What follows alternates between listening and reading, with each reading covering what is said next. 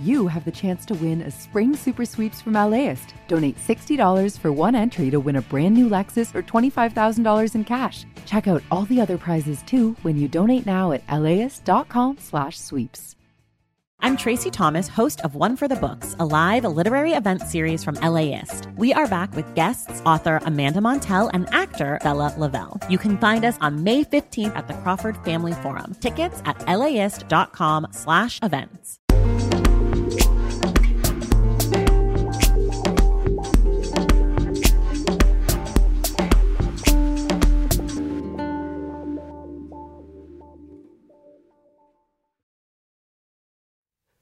Let me turn on my camera for 1 second. Oh, it in the room? Yeah. I don't know, I feel like I see them on Twitter all the time. I should at least get to know who they are. This is Paul Bay, one of the more prominent creators of fiction podcasts. He co-wrote the popular series The Black Tapes, which is one of the many podcasts being developed for television. He's done a lot of other things as well, but right now, he just wants to show me his dogs. The oldest black one is Monty. The tall, middle, tan one is Billy. And the young, crazy pit bull one is Ella. Oh, man. Cute dogs, man. Yeah, Billy's right now in the studio with me lying down farting. So if you heard me like sniffling, it's the stench that was threatened to wipe me out. But I'm like, I gotta get through this for Nick. I can't pass out. I appreciate you, man. Paul is a genuinely nice guy. He's vibrant and approachable and earnest. And the fact that he's pretty willing to talk about his life is one of the many reasons he's developed a strong following. In the podcast world, he's also known for his work as the creator of The Big Loop, and as the director of the fiction podcast series from Marvel called Marvels. Right now, he's working on 2 upcoming projects for Spotify. I just recently, in the last few years, realized what my thing is. When people ask, what is your thing? I think it's always been, and my mom defined it for me, I've always been a storyteller. From the age of 5, I'm the kid who you would sit down on the grass and all the other kids would surround and I'd tell a scary story. That was my first types of stories. That and jokes, which shouldn't surprise anyone because like hitting a story scary beat is the same as telling a punchline, right? It's all surprise and you build it up the same way. From LAist Studios, this is Servant of Pod. I'm Nick Kwa.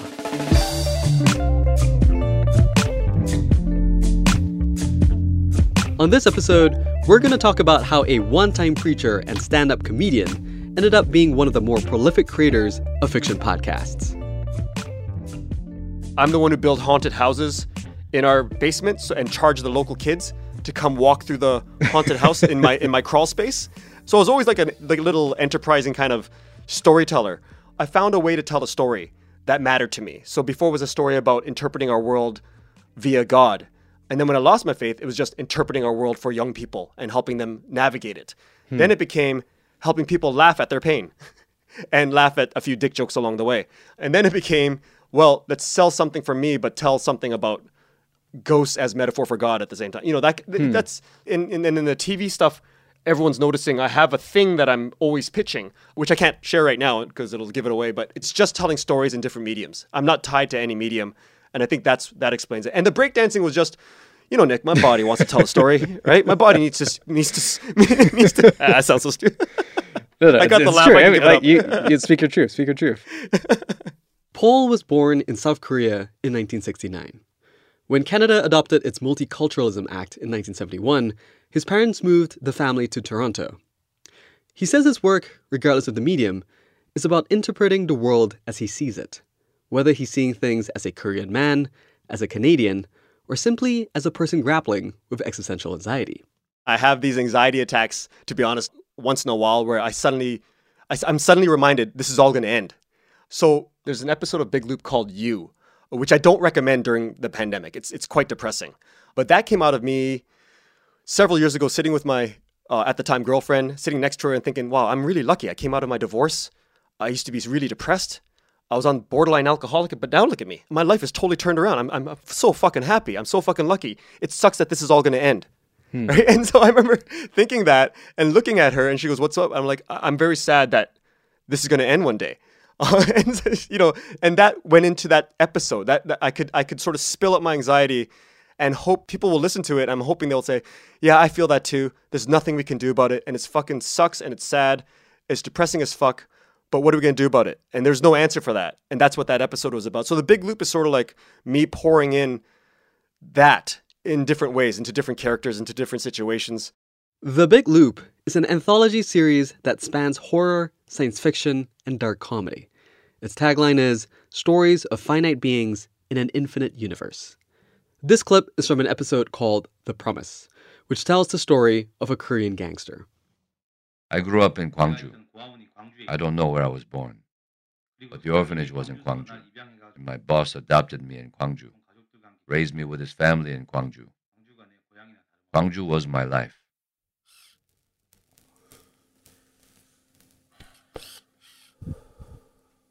I asked him once why he adopted me. Out of the hundreds of orphans, why me? And he said, your hands. You had the hands of a killer. The Black Tapes became my commercial thing. The Big Loop became my personal journal to put into story format. But I had a business plan for The Big Loop too. You know, it wasn't just all, I had a few commercial stuff in there to make sure someone might buy it. Yeah.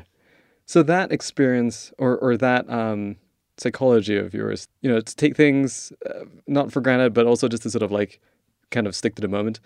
Do you feel like that has prepared you for a life in the film and television business? Like, I you know, there's this, it's one of the greater stereotypes and mythologies about Hollywood is that it's a brutal business. Do you think that you feel like your experiences kind of prepares you for that kind of life? Yes, I definitely do. I think what happens is, because, you know, everyone always talks about, you know, just make sure they like you. The chances are people aren't going to like your pitch. They'll invite you in, they won't like the pitch, move on. And people always say, make sure they like you. I didn't understand why. And the one that ended up buying my most recent series, that network, that was my 5th pitch to them. And I realized, oh, they like me. Then I started realizing, oh, they like being around me. And then the people I do the notes call with, they tend to save me for the end of the day.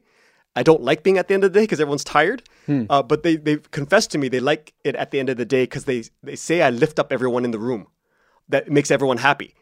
Because I never fight about the notes. I'm very collaborative. And I realize, I'm starting to realize I bring a lot of joy. I think I exude a lot of like, everyone's trying their best to make this thing work. Everyone's doing their best, coming from their different angles. And I'm just happy everyone's fucking here talking about my thing, right? Like I never forget that. Like I'm really happy when in the beginning, the middle, at the end. And I never, maybe because I'm old enough, I don't take it for granted because I don't want, the last thing I want is for me to keel over with a heart attack tomorrow. And my last memory is of me getting into a fight with an executive yesterday. Right? That'd be an awful way to go. Paul says he's still considered a newcomer when it comes to television. Nevertheless, he's at the table, and his work has an actual shot at reaching a screen. And he's not the only one. So why are film and television studios so interested in podcasters right now? I have 2 reasons for that. And one sort of a jokey reason, but I think it's real. The first jokey reason is that podcasts are easier to consume for assistants. Because what happens is, like, the Black Tapes was discovered by my manager's assistant, Chad. He was driving one day, and he heard about it third party. Then he's driving on the way to work, and assistants are so busy, and he just listened to it. And he's like, wow. And he fell in love with it. Then he told his boss about it. If it was a novel, I don't think he would have had the time to read that thing. Like, everyone in Hollywood drives all day, and they're stuck in traffic. I think they spend about at least 2 hours a day. So podcasts are the easiest way to consume it. And it sounds ridiculous that an industry is being formed because of the way people I believe commute. it, man. I believe it. Like, stuff has been formed from much less. Yeah, exactly. So I think that's a real reason, though people tend to laugh when I say it. But I think that's a real factor. And wait, have you met Chad? Yes, I have. Yeah, I kept hugging him. I felt really weird because I was so grateful. I kept hugging. Wait, tell me about Chad. Tell me about Chad. Like, what's his deal? He's moved on to something else, another business. I gotta catch up with him. But he's a guy that I'm so grateful for. And then to actually have him hand our thing over to Guyman, who ended up being my manager, that's a big deal. And that's happened for other stuff. It's always an assistant that's discovering stuff and then passing it up. And they're doing that with podcasts. Everyone's listening to, and they're young, and they're all your exact demographic for podcast consuming. So I think that's the one thing. Shout out to the assistants. They should be unionizing. Well, and that's the assistant side, the reason it gets fed up the chain. But the reason it's actually circulating around Hollywood is what I've learned. You know, you always see the stereotype. It's like, what's big this year? Meteors. Okay, everyone's going to do a meteor movie or a comet, Earth destruction movie or dinosaurs. It is very buzzy and trends happen. So I'm hoping this is not a trend, but It could be. I don't know, right? Like novels are still being adapted. Short stories are still being adapted. People from social media, like with these Twitter threads, they're being once in a while picked up. And I think podcasts, as long as the quality stays high, they'll keep at it. They'll keep searching podcasts for new material. So I think this speaks to a secondary trend that's been happening in the podcast business lately. I think I'm seeing a lot of people using the medium as a place to like test intellectual property explicitly. And I feel like I've listened to a lot of podcasts these days that feel like spec scripts. Is that something that you're seeing? And do you find that frustrating? It's a definite trend. Because I've had meetings with some of the company, the big ones, and they are like, okay, we see, and they basically told me, we see this as a cheap way to test our properties. We have like 20 movie ideas, and then I tell them how much it cost, how much I could do it for. Like you could do a whole series for the cost of a pilot.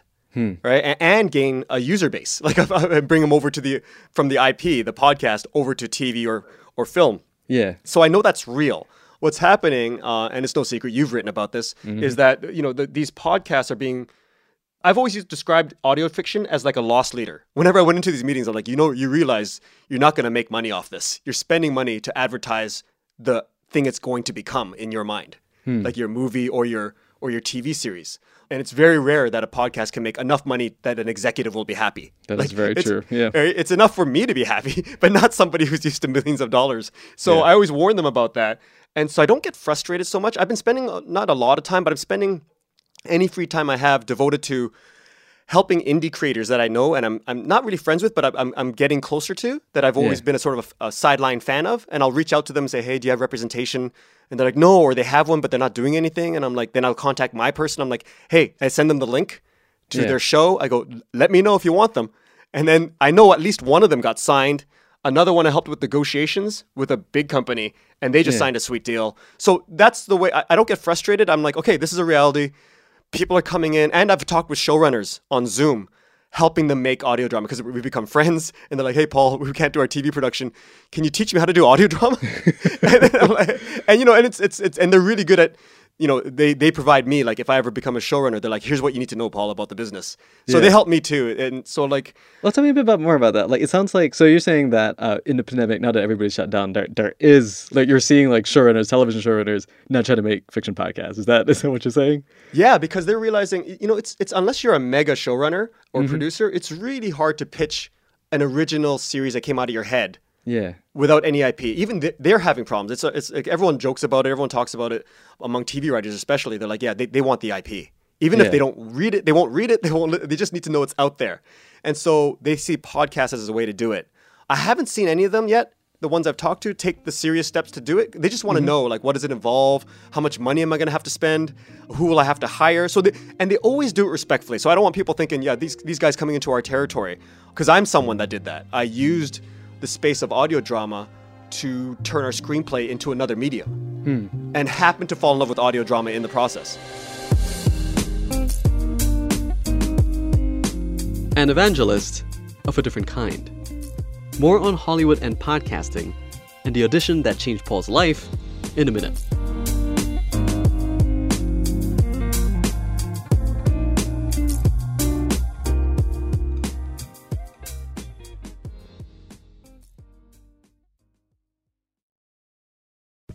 Imagine if you could charge your electric vehicle at the places you already love to eat, shop, and play. Whether you're at the movies, on your weekly grocery trip, or running errands at your local mall, Volta EV charging stations are built around your day-to-day and located in your community and nationwide. All you have to do is check in, plug in, and go about your day. It's EV charging made convenient. Download the Volta app to find your new favorite place to charge.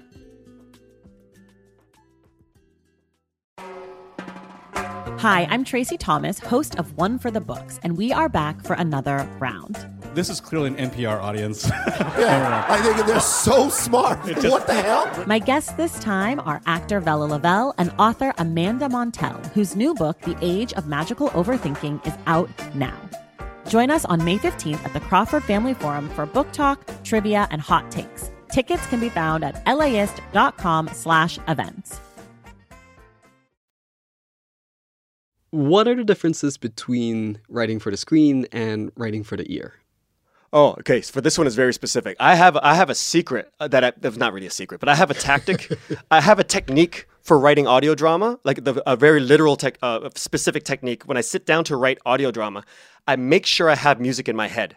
It's not playing, but I have a piece of music in my head to drive the mood, because everything I write for, like for example, Big Loop, music is so important to the Big Loop. Sometimes I have an idea, but I don't know how it's going to go until I find the song that's going to end it. Like for example, Children of God, that one. I knew I wanted to tell a story about a man struggling with his faith because of his child that is only a head. Right? Like it's just so abysmal and so hope crushing and so nightmarish. You know how you see Christian talk about God answering prayers? I used to talk like that too, but during that time I realized God might answer your prayer in action. And you might hear him, but not literally, but in the result of prayer. But you never really hear a voice, It's not his voice. Sure, you hear the voice of other Christian interpreting God for you, telling you what God intends for you, for the baby, but it's not like God goes, child, this is God. The reason I'm giving you this child is because it's a test of your faith, etc. It's never a voice. We just say it is to fill the silence, because the truth is God doesn't speak that way. And it makes you think, like Job, it makes you think, what the hell are you doing, God? What are you doing to me, a faithful servant, a servant of God? I was really struggling. How do you tell this fucking story? I'm not Cronenberg. I'm not as skilled as him in that kind of macabre storytelling. Then this band from Sweden that I love, Tuv, they had this song called The River, and I heard it. I'm like, that's the feeling. That's the feeling of throwing it away, your logic, and just going with faith and just hoping the universe rewards you for being a good person.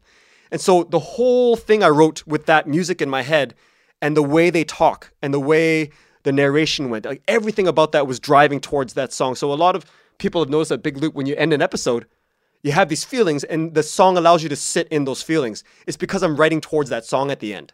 So it starts as audio. For when I'm writing TV, it's all visual. I'm thinking of what do they look like? What are they walking through? What is their home like? It's entirely visual. So it's a different way of writing. And I notice on the script, because I do that, the TV version has more description in the scenes, where the audio version has none. It's just people talking. So let's focus in on what you're working on podcast-wise these days. You've got 2 shows with Spotify. One is a Black Tapes for Teens, essentially, and the other one's about a K-pop group, which is, one of the more interesting things that's crossed over into the West in 2020. Of course, as Asian folks who've been very aware of this for a while. Tell me about these projects. So Amanda Chi and the Ghost Sessions, I'm not sure how much I'm allowed to tell, but it's basically what the trades were saying is like it's a young girl, a Korean Indo-American girl, who sort of has to navigate her way through a new high school while learning of a new power, which is she can see ghosts and interact with spirits. It sort of becomes like this crossover between a whole bunch of like Veronica Mars and I guess Buffy the Vampire Slayer. And then the K-pop one was based off of I have a friend who was the lead singer in one of Korea's first K-pop groups. Wait, what? yeah, it's crazy. It's a crazy story. His name's I'll say it. His name's Sean. I don't want to say the name of the group, but K-pop fans who know history will know who this is. He's back in Canada. He's a realtor now, but he went through a crazy experience in K-pop stardom before there was K-pop, before the country started putting their muscle behind the music industry and the entertainment industry. Yeah, it's a real state effort. Like it's wild how like K-pop is a state creation. Yeah, and it was just before that. Like he's one of the ones that made Koreans realize, oh, this could be something we could invest in and take out there. Anyways, his story was just insane. And I remember him sharing it with me one night, and I'm like, do you mind if I take this part of the story and turn it into an audio fiction? You come on. And then he goes, yeah. But then I didn't use it. It just felt sort of weird using too much of his story for something that's going to be out in public. So I changed it all up. But the idea of someone's ascendant career in Korea brought up other things that I was personally struggling with and that I've personally seen having grown up in the Korean church. So I want to tackle those issues. So I thought, well, this is a good way to do it. And I get to maybe meet some cool K-pop stars while doing it. Okay, so I'm generally hesitating to ask this question because I feel like it might be a little self-indulgent, but I'm going to ask it anyway. How has your Koreanness / Asianness informed your experience in the entertainment business? Oh, it's been totally shaped by it. Like a lot of kids who grew up in the 70s and the 80s, there was only a limited amount of media you could consume. So I grew up wishing I was white, basically. All my heroes were white until Bruce Lee came. Right? Like before, I wanted to be $6 Million Man. There was no Asians to look at. Right? I just wanted to be something that I consumed. I never saw me on the screen. You hear the story all the time. And then when I was acting, I remember I got so sick of some of the roles I was getting. This one time, I don't mind saying this, there was a very well-known TV show, and my agent said, hey, they want you to be a pizza delivery boy, but you don't have to say anything. Just practice reacting to something terrible. I'm like, okay. So I just practiced my reactions. Oh shit, in a mirror. Showed up and it was all Asian dudes. And I'm like, well, that's really interesting. They have the heart set on an Asian guy delivering this pizza. And then the casting director's assistant came out to the room and said, okay, guys, but there's a slight change to the character. It's no longer pizza delivery guy. It's Chinese takeout guy. But you guys probably all figured that out. And I remember looking at all the other dudes in the room, and I could tell right away, none of us had figured that out. Like, none of us had assumed that. And it was so insulting. And I felt so, not hurt, but angry that at that age, I have to debase myself and sit in a room with other guys trying their best to achieve their dreams and just sort of been tossed away to these assumptions. And so I thought, you know what? I need to be on the other side of that camera. I'm fucking sick of this. I need to be on the other side writing stories for people like me. So that's when, and I was already writing screenplays, but this is when I really started a focused effort in systemically building my skills to realistically get something sold. Last question, and I want to stick with the entertainment industry angle a little longer. So I think I personally grapple with feeling a little bit weird about the representational politics of Asians in Hollywood. I mean, it's fine if we get more like Crazy Rich Asians or, X genre movie, but with Asian leads. But I wonder how far that's actually going to get us, because, we're still not talking about Asian people actually being, owners of studios or, or having any structural power or anything like that. I'm curious if you have any thoughts about that. Yeah, I think it's good to go on several tracks. So I like us having, and I say us, people that look like us. It's just yellow people here. Yeah. I like people that look like us, sort of like finally getting some power and control in an industry that has historically not allowed people that look like us to have those things. I like that. So I like those movies for that purpose and for entertainment. But I also think it's important for like movies like with like the Alice Wu making the smaller movies, like the more intimate, very personal movies. And it's not that they said, okay, let's reverse engineer this genre and put all our Asian friends in it. It's not that. She just went, this is my life. All right. Or The Farewell, that one. This is me. This is like more personal stories. I think we can do both and everything in between. I think it's really important because it's always like one for them, one for me, right? One to make the money, one to use that money to finance the thing I really want to make. Yeah. But if we can do both simultaneously, that's good for everybody. And it's good to see people like Randall and Daniel Day Kim, really like opening up their own production companies, telling Asian, like basically doing what Jordan Peele is doing. And he's not just, he's telling a history of the Black experience in America using a very familiar genre and just turning it on its head. And I would like to see us doing that kind of thing. Being super inventive, but, encouraging each other and giving each other the resources to do that. Paul, thank you so much for taking time to talk to me. I really appreciate it. Oh, thanks for having me on. This has been awesome.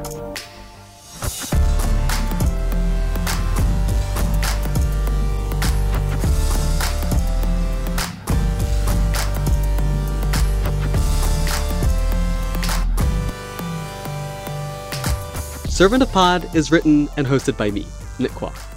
You can check out more episodes at LAist.com/servantofpod. The show is produced by Jessica Elpert and John Parati at Rococo Punch. Web design by Andy Cheatwood and the digital and marketing teams at Southern California Public Radio. Logo and branding by Leo G.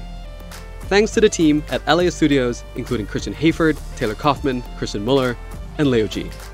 Servant of Pod is a production of LAist Studios.